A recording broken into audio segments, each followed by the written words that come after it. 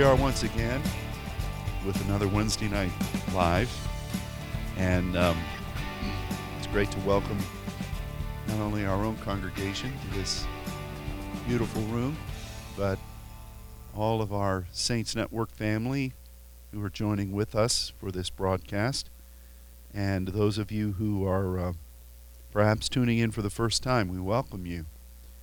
And tonight we're going to consider some things that are perhaps unusual to some who may be hearing them, but nevertheless it is what I believe is a rhema word for us as a congregation and as a network. You know, you run the risk when you begin to broadcast your meetings out over a wide array of sources. You run the risk of maybe being too deep or too extreme for some. We have to do the business of this house, and from time to time there are directives that the Lord gives to us here as a body that we have to do in obedience to Him. And I assure you that one of the principles that we have striven to follow here is to line up the things that we teach, the things that we experience, the things that we pursue with the Holy Scriptures. And by that I mean the Bible. And, you know, one of the things that we encountered early on when God began to do some unusual measures of visitation here was that when we would speak about things, there would be some who would just immediately, based on their tradition, say, that's not scriptural. Even if you had just taught in an expansive way on how it is in the Scripture. A lot of times people, because they hear a spiritual admonition for the first time, because they've not experienced for themselves such a thing, they immediately put up barriers and don't want to go further. And why that should surprise anybody who's Pentecostal, I don't know.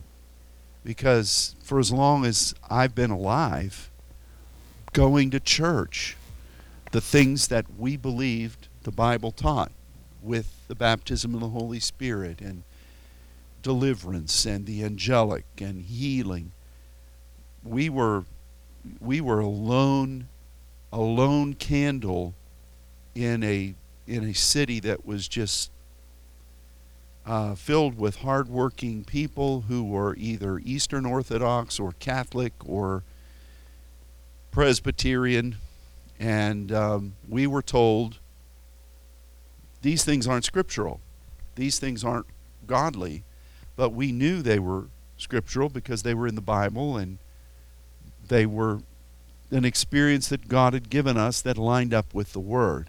So anybody who's Pentecostal should be used to that kind of thing. The problem is that we often stop at certain levels of our spiritual experience. See, that's one of the challenges that Christians have. We begin to settle rather quickly. We become pioneers until a point of comfortability, and then we become settlers. And when we become settlers, then we don't want to pioneer anymore. And so we view anybody that's pressing forward into something new as some kind of a strange mountain man. And we don't want to have anything to do with them because it's more comfy down in our little hollow with the church, with the spire, and, you know, our fireplace fellowships. And you could still have those. You know, we were also branded as people who didn't like to fellowship when we first started to pray. And I never really understood that, because if you know me, I certainly I'm not averse to laughing and just having a good time.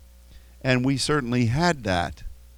But because prayer was cutting into certain practices, certain nights of fellowship that others had established as a tradition, suddenly, instead of coming to pray and finding another time to fellowship in those ways, the soulish nature said, well, they don't fellowship, or they don't take care of one another.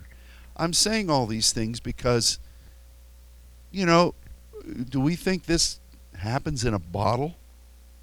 Every one of these churches, every one of these new scenarios where people of God are embracing this walk are going to encounter this same playbook, because the enemy doesn't have any new tricks. He just recycles them, and he rebrands them. And that was one of the greatest blessings. I know this sounds strange. That was one of the greatest blessings that I had as a pastor, when God began to bring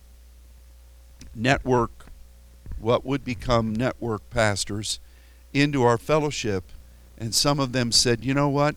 When we started to pray in diversities of tongues, when we started to proskuneo, the enemy rose up and said this about us.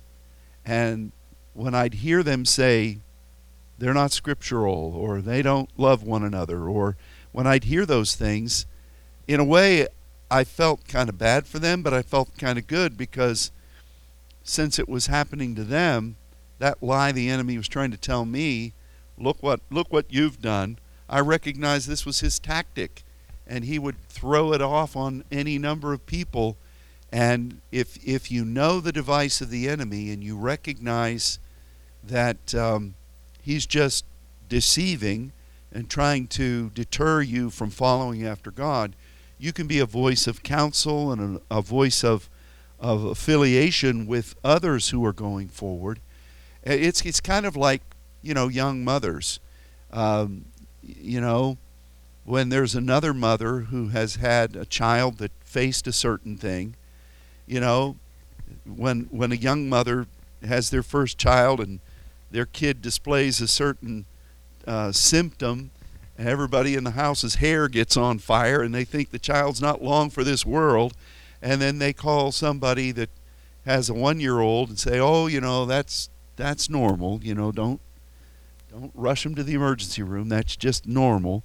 And it calms everything down, doesn't it? And unless you're the established mother that everybody keeps calling, that's probably not pleasant either. But I don't know why I went down that trail. Oh, I do.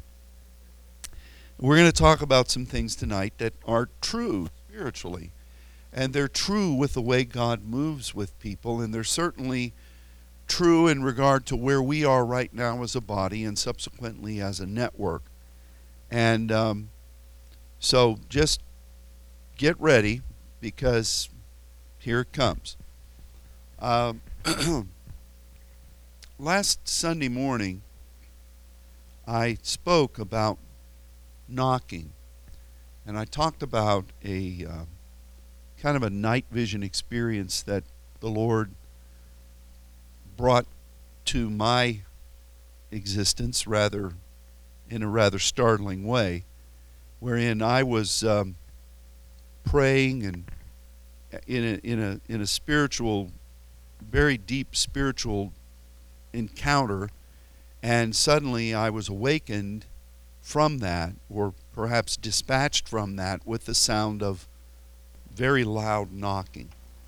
And so I, to borrow a phrase from Dickens, leapt from my bed to see what was the matter, and went around, checked all the doors, and looked out in the yard. And I tried to get Debbie to go do that, but I wasn't going to cut it. So I got up and went and looked, and I didn't see anybody. And then I recognized, okay, what was I just, that knock allowed me to be jolted from an encounter. And I went and sat and looked up the scriptures about knocking, and but kind of reflected on what it was that I had been doing. And I share this tonight as your pastor, and subsequently then as a leader that God has put in your life, because I feel that this is something that is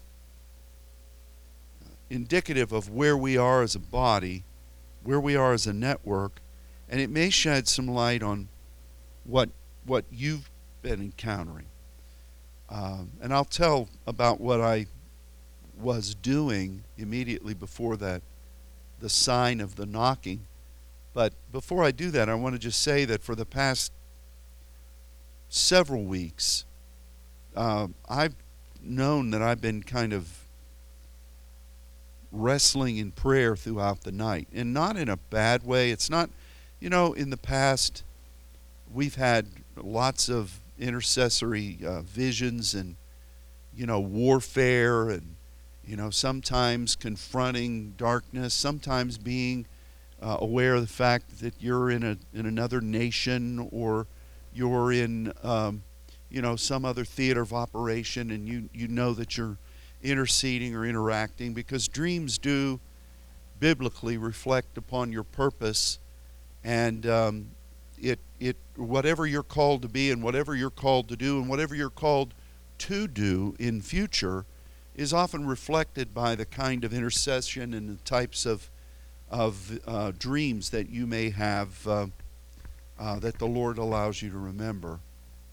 But I find myself very often waking up and just praying in the Spirit, not pleading, not fighting, but in a place where I'm really an insistence, almost like I know something needs to happen, and I can feel the yearning for it. I can feel the necessity of it. I can feel the desperation of it, but I'm not panicked. It's almost like I'm communing on behalf of God and with God for something, for some kind of a breakthrough, some kind of necessity. And I don't feel that it's personal.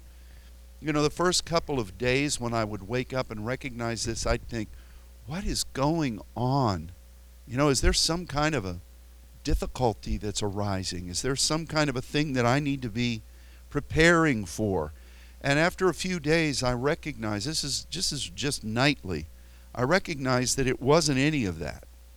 And as the weeks went by, I became more comfortable with this uneasiness. This desperation is probably a better word. Positive desperation. And now it's almost as if I'm comfortable with it. It's almost like a place of commune with God, that I'm kind of nestled in with Him, and I recognize that I'm doing something with Him on behalf of something that is coming, and I almost cherish it.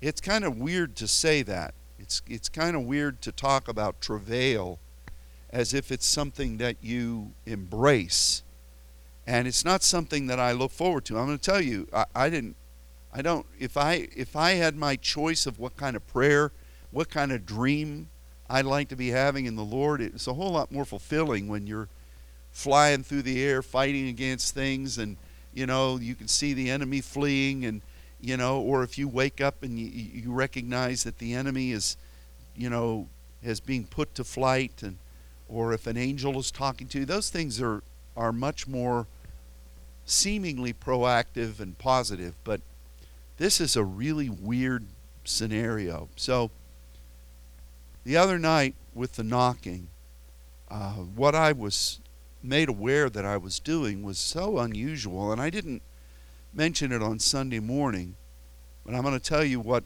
it felt like and what I thought, and then I'm going to look at we are going to look at some scriptures.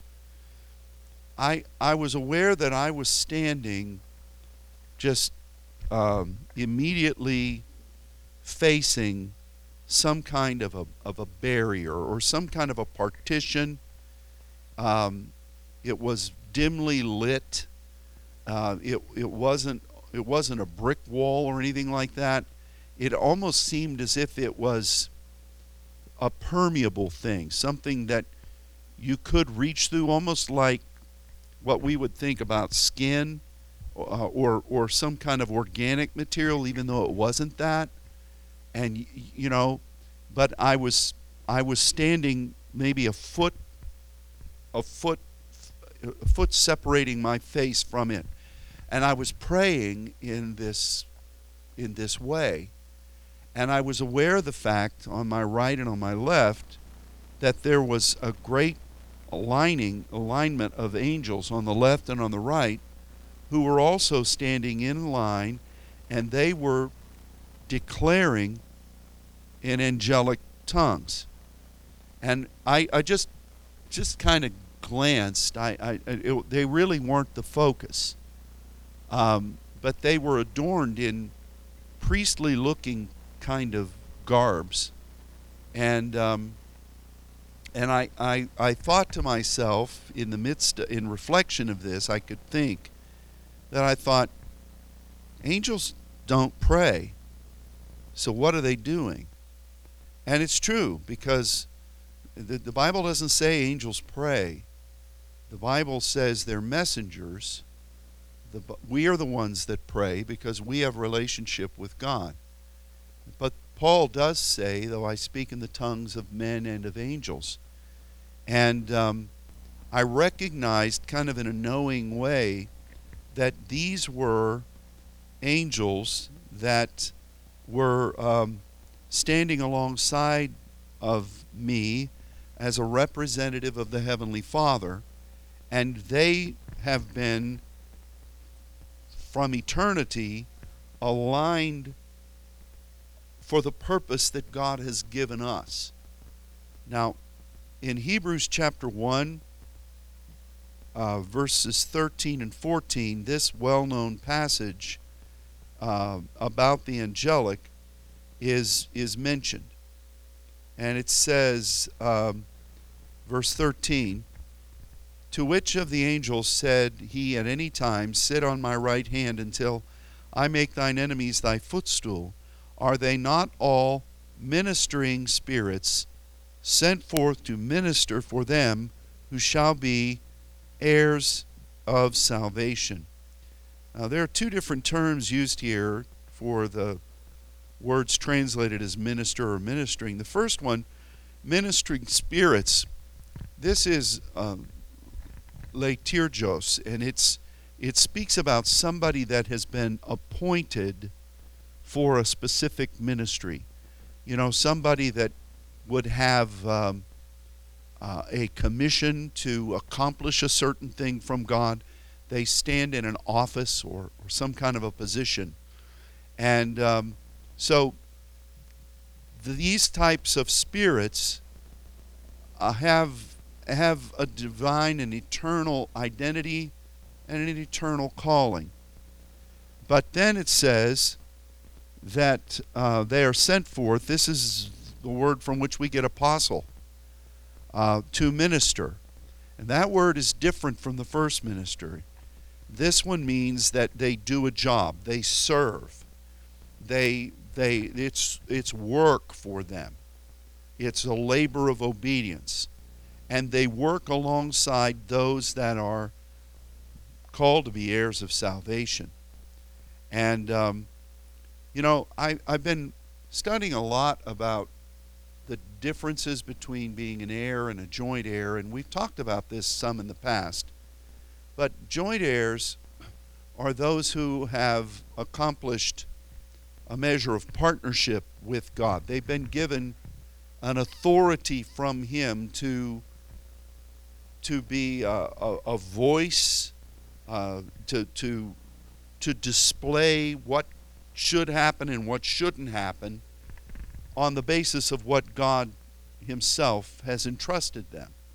An heir is somebody who represents God in a way that's higher level, but they've not really, the Bible says, to whom much is given, much is required. If you're faithful in the small things, you're made ruler over many.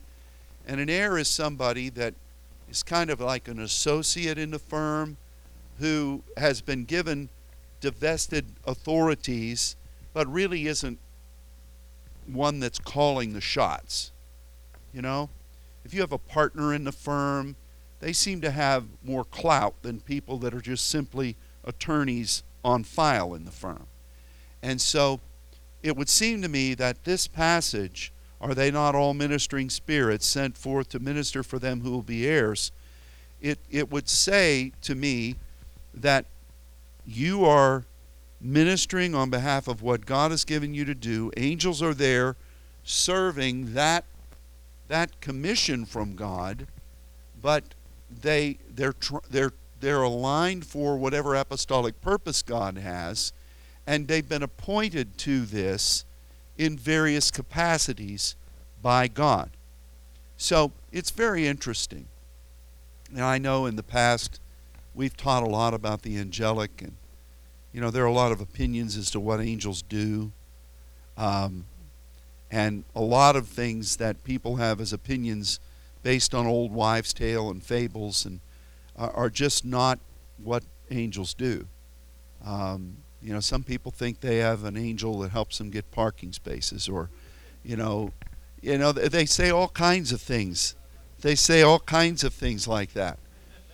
But angels really, when the angelic really came into a more heightened measure of our awareness here, was when we first devoted ourselves to pray in diversities of tongues, to pursue the pathway of saints, to act as if we want to become sons.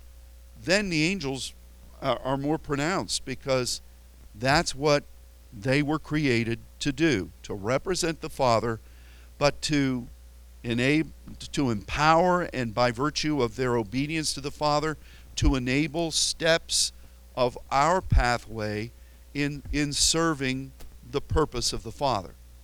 So it was interesting to hear all of these voices, and as the days went by, I was mystified. I was not mystified. I was amazed by this, because you could hear lots of different authoritative voices being released, and it was as if what I was praying as a son of the Most High God, what I was praying was almost like the writ or the edict from the Father of His mysteries, and what He wants to do past that barrier of time, that embryo, as it were, of what He wants to break forth into the new. It's kind of like the shroud that you're going to go through into a new thing. You got to break through that. Life is that way. That's how we began life in the natural. That there is a breakthrough into the new. Israel broke through out of Egypt when God separated the waters and they walked through. He separated the waters of the Jordan when they entered the land of promise. He broke down the walls of Jericho as the first battle and conquest. See, God's all about separating and breaking through when you come into a new thing. And we're definitely coming through into a new thing. But these angels were declaring things, I suspect, into the things that creation is awaiting for the manifestation of the sons. The angels are declaring into histemes and into lands of operation and into places that they were created to function in. And they're declaring what God has commissioned them to do. It was such an unusual formation. I don't remember anything like this in the experiences that I've had in the past 20 plus years of praying this way. But it's very reminiscent of when an army is lined up to attack, and you have different kinds of agendas with each different type of warrior, and they're rehearsing what it is that they're going to do, so that everybody knows and everybody's committed and everybody understands the play. I could give lots of illustrations of this, but I remember a scene, a World War II movie called The Dirty Dozen, And Lee Marvin was the commander of these guys that had been in prison, and they were going to attack this Nazi stronghold. And a lot of these guys were, criminals, so they're used to doing what they want to do, and some of them really weren't the brightest bulb in the box. And so before they did this task, they went over it point by point. You're going to do this, and they did it in occasion, and then he's going to do this, and then he's going to do this.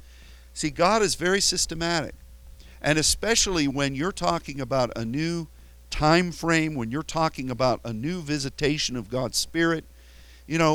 The Scripture tells us in Ephesians that before God's mysteries are revealed through His church, He does them very pronouncedly before the rulers of this world, before those principalities and powers in heavenly places.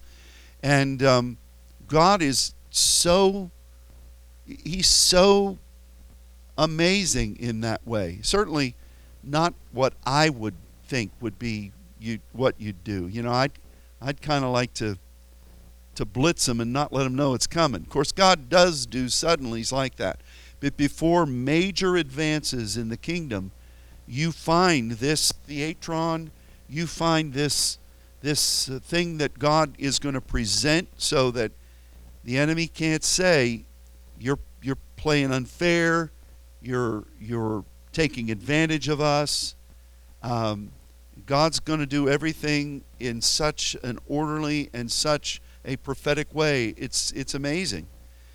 And, so I don't know what all these angels were saying, but in reflection, just with the brief glance, I can describe the two or three on either side of me, but it seemed like this line went on for quite a while on either side. And I felt like it was taking place in the heavens. And I really do feel that it was an indication of what I expressed I've been feeling like in prayer just about every night. And,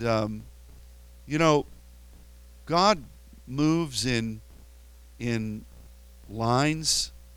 He's a very deliberate God. In fact, Isaiah 6:1, we've taught about the train of the Lord. We've taught about how God has different specific delineations of the heritage of people. The Scripture, the lines are given to me in pleasant places. Here at a time of breakthrough, a time for Isaiah in Isaiah 6. In the year that King Uzziah died, I saw also the Lord sitting upon his throne, high and lifted up, and his train filled the temple. The train was the garment, the hem of the garment. And, we studied about in other verses the kanaf of how that was indicative of the person's identity, and the woman with the issue of blood felt the leading of God to go, if I can but touch the hem of his garment, and dunamis flowed out of that touch of that thing. It's as if, the train or that line of God, when it comes in contact with earth in God's timing, with a people that are in alignment with Him, there is power, there is the magnificent visitation of His Spirit and the propulsion of many good things into the new. And I felt like, what really was happening in this dream and subsequently in this intercession, which is where we are as a network, we've been transitioning now. We're positioned for an amazing visitation of the Spirit of the Lord beyond anything we've known. It's not, the honeymoon period where people were having their giftings activated for the first time and everybody was scratching their heads wondering what was going on. Those are embryonic states of our growth and development. We should be mighty men and women by now. we should be matured in our knowledge and our understanding of what the Scripture says. We should always be in awe of the Lord, but we shouldn't be wide-eyed babies wanting that time frame again. So what God's going to do is unlike anything we've known, because it is what He's been preparing us for the past decades. And when it happens, there's going to be an immediacy of responsibilities given to every one of us, and things are going to be moving quickly. There's going to be incredible wonders that God's going to do that are going to be, I would say, mind-boggling, but they're going to be as signs for people. And I just know that we're on the verge of that. And for such an alignment of the angelic and such a cacophony of voices being expressed, I think that it is a staging area in the heart of God. It wasn't in the temple of the tabernacle of testimony that I was sensing this. It wasn't here on earth. And I really do think that it was something hidden in Him. But, you know, let's look at it. Let's look at a couple scriptures about this. It's amazing how God uses the same principle over and over again. But He uses it in such a way that if you're not aware, you may not see it. Like here, Psalm 17, verse 8. Keep me as the apple of the eye. Hide me under the shadow of thy wings.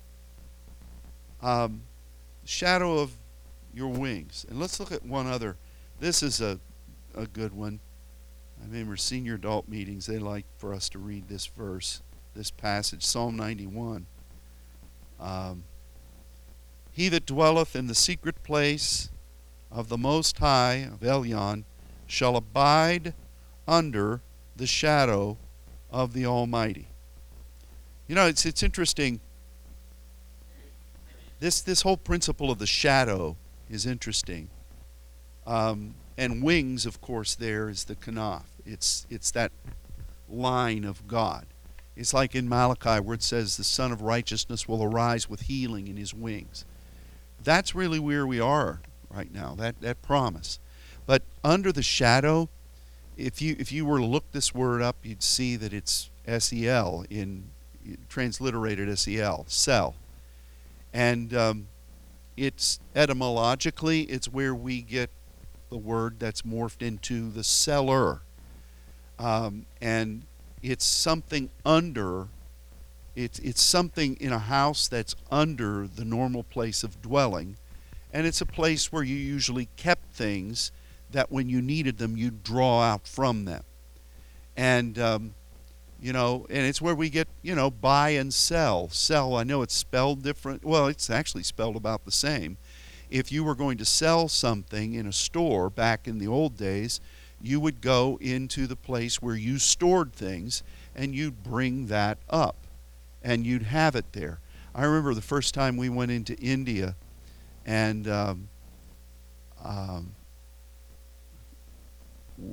we were one of the guys wanted to buy a sitar. Remember that, Pastor Fabian? And we start going, we're in Delhi, and we start going down through these alleyways where I don't think humans were intended to walk through. And suddenly these guys open this door, and you have to go down these steps deep down into this building, and it's pitch black in there. And there is their storehouse. And there are all these sitar boxes there. It looked like a place where Dracula's family was sleeping, because it looked like a bunch of caskets. And the smell was certainly not heavenly. And so they why we had to go down there with them, I don't know. I thought, man, are we ever going to see the light of day? This was the bowels of the earth. And so we bring it up out of there, but that was the cellar, and that's where they kept their stuff.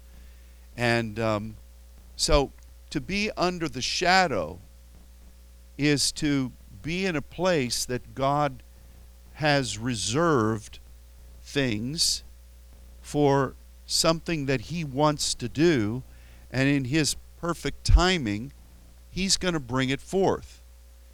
And, like if you see a shadow on the earth, it's something that is under you, that's reflecting something else, a light of some sort. A sundial would tell time by a shadow casting itself on the dial, the timing circle. So if you're talking about under the shadow of his wings, like for instance this first verse we read, Psalm 17:8, you see, keep me as the apple of your eye. That's a cherished one in the ways of God. And you're hidden, you're secured under the shadow of what he has ordained to do in touching the earth. So it really speaks about what we're supposed to be. We're supposed to be someone that is a cherished lover of God, and we want to be in alignment with his wings. When God begins to move in a certain alignment, when he says it's time for this theater of operation to come online, we want to be in good graces in his love, but we want to be hidden in the cellar. We want to be hidden in the shadow of that for what he wants to bring forth to empower that wing or that alignment. And this is why when you talk about in Psalm 91, the Most High, Elyon, the high places, Abram was the friend of the Most High, according to Melchizedek. And, we want to gain dominion there. We want to be hidden in the shadow of his wings. We want to be in that place that God is preparing. And how he prepares is in intercession. There's the secret place of thunder, which we know those who become contrite are caught up into before the empowerment as lightning and the sending forth to the earthquake, voice thunders, lightnings, earthquake, sent forth to the place that God wants to strike and to shake and to change and to turn right side up. And so I feel that when we come into that place of intercession and we're contrite and we're communing with God there at that secret place near his throne, there is that place where he, in his heart, and it's not a literal cellar, some people talk about how that, they see rooms that are just filled with money or one of the most extreme human body parts hanging there. That just, I can't get a grip on that. I don't think God, hey, we need a size 10. Bring it in. Be right there. That, I'm sorry, we're all out of those in that color. Well, bring me whatever you have. And I don't dispute the interpretation of that kind of thing, but really what you find in this place under the shadow of the throne is God welcoming you into the innermost chamber of his planning, and everything begins with a voice. God always looks for an intercessor, and that happens in every sphere of development. And so whatever God has purposed he wants to do at his throne in this new wave of visitation that's coming, we are praying in that place. We're at the wing of God. We're standing there at that alignment place at his throne, which is going to be manifested on earth. And I really do believe that that's what this dream that I had, that's what this season of intercession has been. And I believe that many of you are praying in alignment with that. So what's the difference between that kind of praying, if what I'm postulating is true, and I truly do believe it is, what's the difference between praying in under the shadow of his wing and what goes on in the temple of the tabernacle of testimony? And what's the difference between those two places and what you do when you are ministering in that terrio where the histeme of the Lord is, when you are on your face saying, Lord, come. I'm submitting. Kingdom, come. Well, you think about it. Those are the three main areas of our intercessory function. The first is where our relationship with God, at the throne, where our relationship with God is developed, where Jesus made the way for us to be there, from the right hand as sons, where God is contemplating what he's going to do according to his eternal timetable, and that's where we minister. And it's a rather unusual place of ministry. There are cherubs that surround that place. The seven spirits of God surround that place in the throne. You know, the right hand of God, where sons are commissioned prophetically, is there. But this is that place. And remember how we've described it. I never described it as a cellar, but I've said, if you go into this place, it's somewhere seemingly behind when we view the throne area, from the vantage of how we view it. It's behind the throne and it's hidden below. This is a place of commune with God where he as he said when he created Moses, I want to create someone who will nacham with me according to my intention of grace. I want somebody who will be in my deliberation, in my counsel, to feel and to hear and to be impacted and to share with me in the declaration of my mystery that I want to do. That's this place. From that place, then, there is the mobilization in the temple of the tabernacle of testimony. And there, people and angels are on their face, declaring and asking God to conduct his movements on the earth. And it's a very important place, but it's not the same as that inception place at the throne. And then, wherever you're assigned, you are there establishing that Bethel place where you're communing with Elohim. The ladder of the angels of Elohim are there, and you can see up into that temple area where Yahweh, the plan of God, is looking down.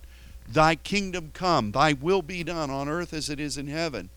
And that can be your home base, your terrio that you were ordained to stand and serve in, but it could also extrapolate to other places where the Spirit carries you as an intercessor, where you're standing in a key location in the spirit realm. Many of you have visited many of those. You may not know where you are, but you're really beseeching God to come into that place and move and do what he wants to do. You're speaking into those gateways. You're speaking into those places. We've known many of these things on earth, even, where we've been called to go into a certain land and go to the gateways and to declare and to pray, even though our terrio is somewhere else, but God commissions us to go on behalf of something that he wants to do. But those three phases of intercession are really, you align them when you think of three: promise, seal, of fulfillment. You are there gaining the promise of God at the throne. You are warring and laboring on behalf of the preparation of that in heaven, and the release of supply, and the release of encouragement, and the release of angelic warriors, the release of the flow of heaven. That has to be at that release point, the seal of heaven. And then the location where you're planted on earth. You're believing for God to move. You're welcoming him. You're seeking him in contrition, and you're humbling yourself by being on your face before him obediently in proskuneo. The Father searches for those who will do that.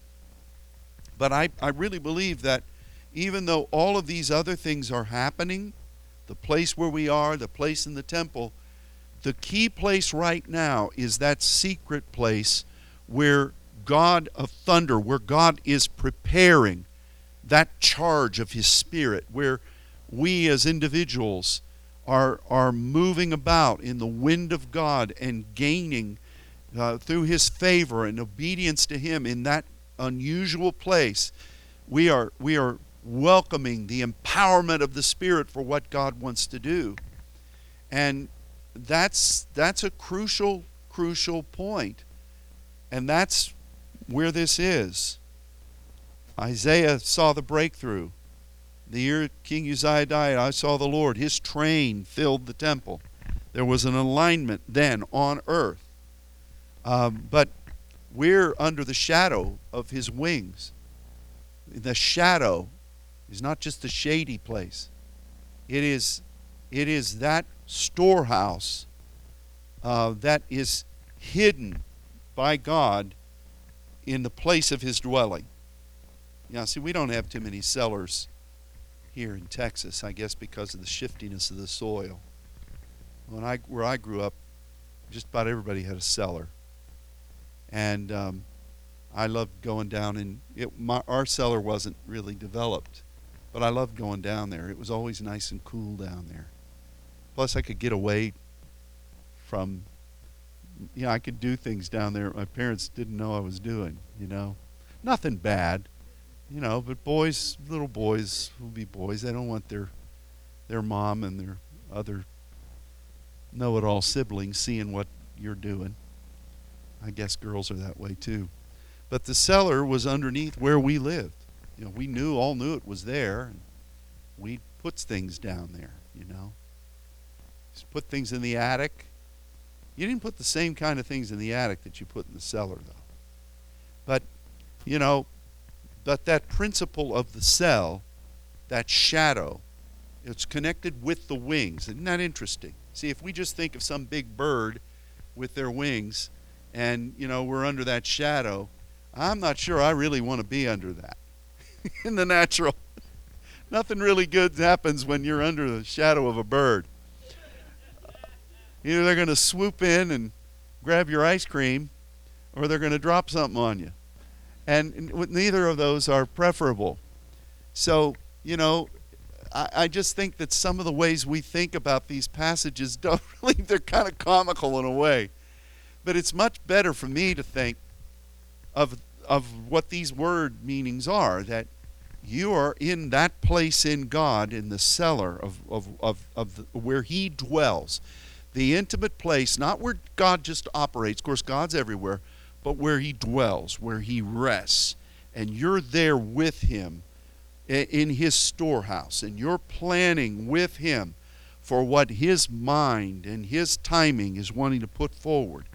And from that then, you are preparing for the operation of His wings, for the alignment, for the line upon line, for the train of His temple, for the kanaf of His robe, to strike and bring dunamis and bring a mighty visitation. See, that's where we want to be, and that's where He's called us to be. And honestly, and I don't say this with any sense of pretension or pride, but most Christians don't think that there is such a place as that, and so why would they operate in that place? Most Christians function right on earth, if they function at all, and they're always asking God to come and do something, or lay hands on my head, or maybe God's Spirit will walk into the room. And that's their whole framework. They're kind of like children. The only thing that they realize is what's going on in front of them. Well, teacher's up there doing that. Yay! Oh, good. So-and-so came into the room. I'm going to get to leave early. Yay! It's whatever comes in. And, that's the way most Christians, sadly, live their existence. Whatever they see, whatever they can welcome in.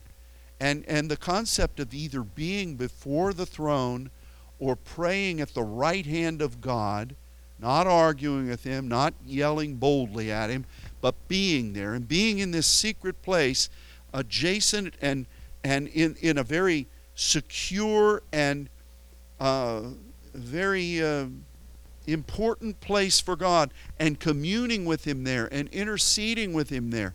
That's interesting. And I really do believe that you can take what Jesus taught about when you pray, go into that closet. And remember, we studied about that. And some say that it's, the prayer garment. But really, if you look at, from the original language, the word that was used, it was the place, usually in the center of the house, where people would bury their treasures. And they would cover it over either with a rug or something, and it was hidden there. It was where you put your valuables, and you hoped nobody, no ne'er-do-well could find them. And so I don't know, to me, I would think that kind of aligns with this concept of the cellar. And it says, your Father which sees in crypto will hear you when you go into that place. It would seem to me that we enter into with God the things that are most cherished to us. And we don't care if anybody else sees us. We don't adorn our face. We don't try to make people think, oh, look how holy they are. They're on this kind of prayer time. We go in there to be seen by God into this innermost place, the place of our treasure. And it's there that we can connect, if we do it properly, with that secret place in God where and what's his treasure? What's his treasure? It's those deep things that he wants to share with his sons. You're at the right hand of the Father, where Jesus has gained the place to rule and reign, and we're welcomed there. God's treasure is communing with us concerning the eternal things. That's God's treasure. That's the only thing. His streets are paved with gold. You've got gates made of pearls. You've got any number of things that God has. At the snap of his finger, a mountain of diamonds could be. The walls are decorated with these precious stones. God's treasure is you partnering with him, communing with him at that place that he envisioned before the rebellion. And so that's the treasure of God. That's what he has in his shadow. That's what he has as his treasure. That's where he brings those that are contrite on his wind. And that's where he is deliberating on behalf of what he wants to do as he edges deliberately forward toward the culmination of all things. So this for us is an amazing privilege and opportunity, and it does signify the breakthrough into a new epoch of time between man and God.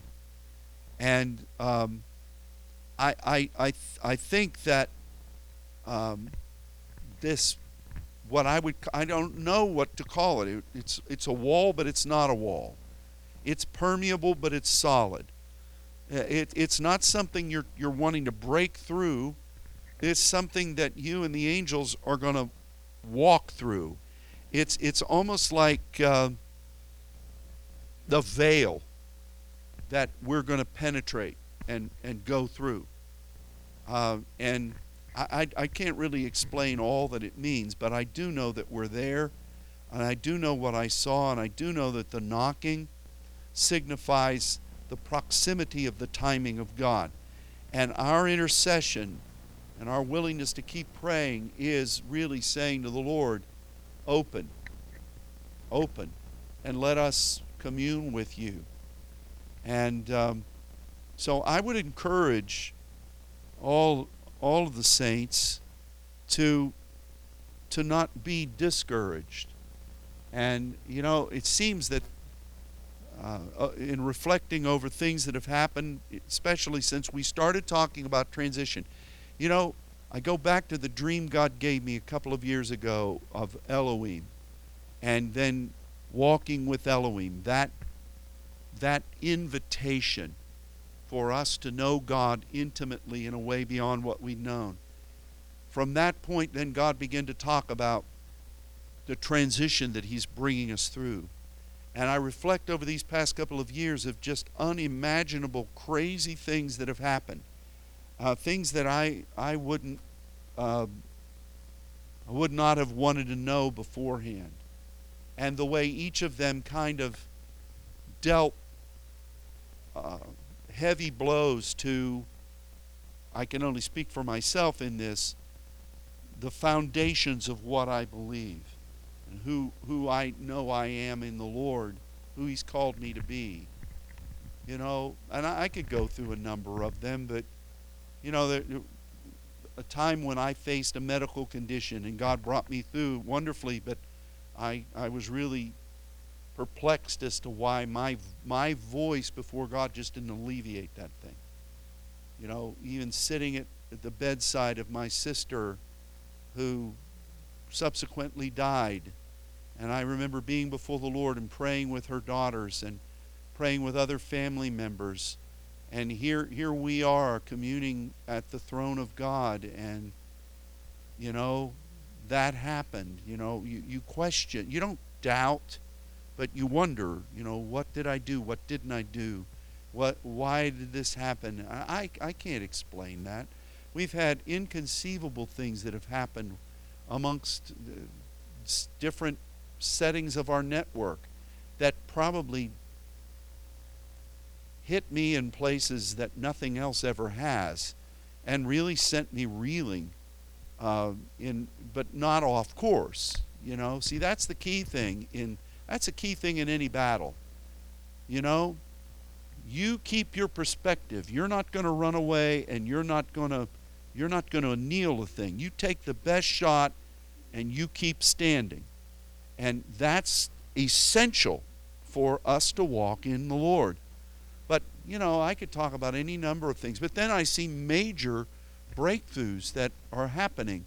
You know, strides forward in the various nations. This amazing new door to the South American continent, which is a fulfillment of prophecy for us.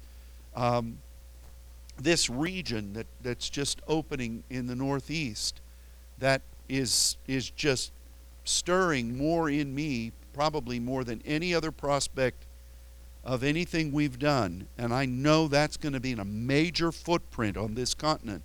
And God has meticulously said it, and we've got to line upon line our intercession to get it to the point where we can go and do it with exacting detail, to offer it to the Lord and see things open.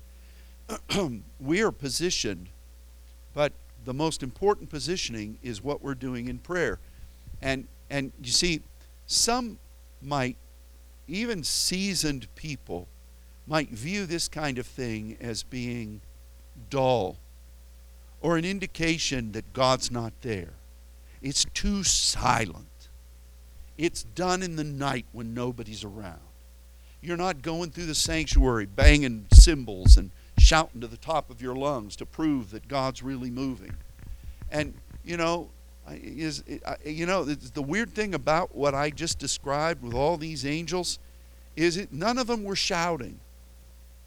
It was just a deliberate speaking. A deliberate, confident speaking. It was an alignment almost of epic proportion for the breakthrough. It's like the horses in battle lined up for the cavalry commander to say, go. Notice I didn't say cavalry commander. The cavalry commander to say, go. And that's where we are. And it's the calm before the storm. So, you know, and I think of what the angelic said last week on a Wednesday, and then to have this dream the ensuing night, and then to have just, God is just doing a work. But no, you know, there aren't people with goosebumps up to here, people scattered all over the floor, can't get up. That's going to happen in various ways, but, you know, somebody's got to minister before the Lord, you know. Somebody's going to be at the top of the hill with their arms raised. Somebody's got to be able to minister in the temple where everybody else is overwhelmed by the glory. And You are sons, and you are heirs and joint heirs, and it's a privilege to serve the Father in this way. But your delight is in the law of the Lord, the law of Yahweh. Your delight is in what He is contemplating and what He's going to do. And you have the privilege there in that secret place with Him where you can speak in that shadow of His visitation what it is that He's going to do. And there aren't any bells and whistles. You won't see this plastered on the internet. Look where Trish was last night. Glory be to her name. But, you know, it's the way God moves. It really is. It's Samuel in the night, hearing the whisper of God when all the other religious ones were sound asleep. So we're privileged. So be very much aware of the value of your intercession, and don't shortchange it. Embrace the moment. Embrace that. It's amazing when you embrace the pressures of the travail, and you recognize what it is, and you find yourself hiding in it. And how wonderful that is. So, Heavenly Father, I thank you.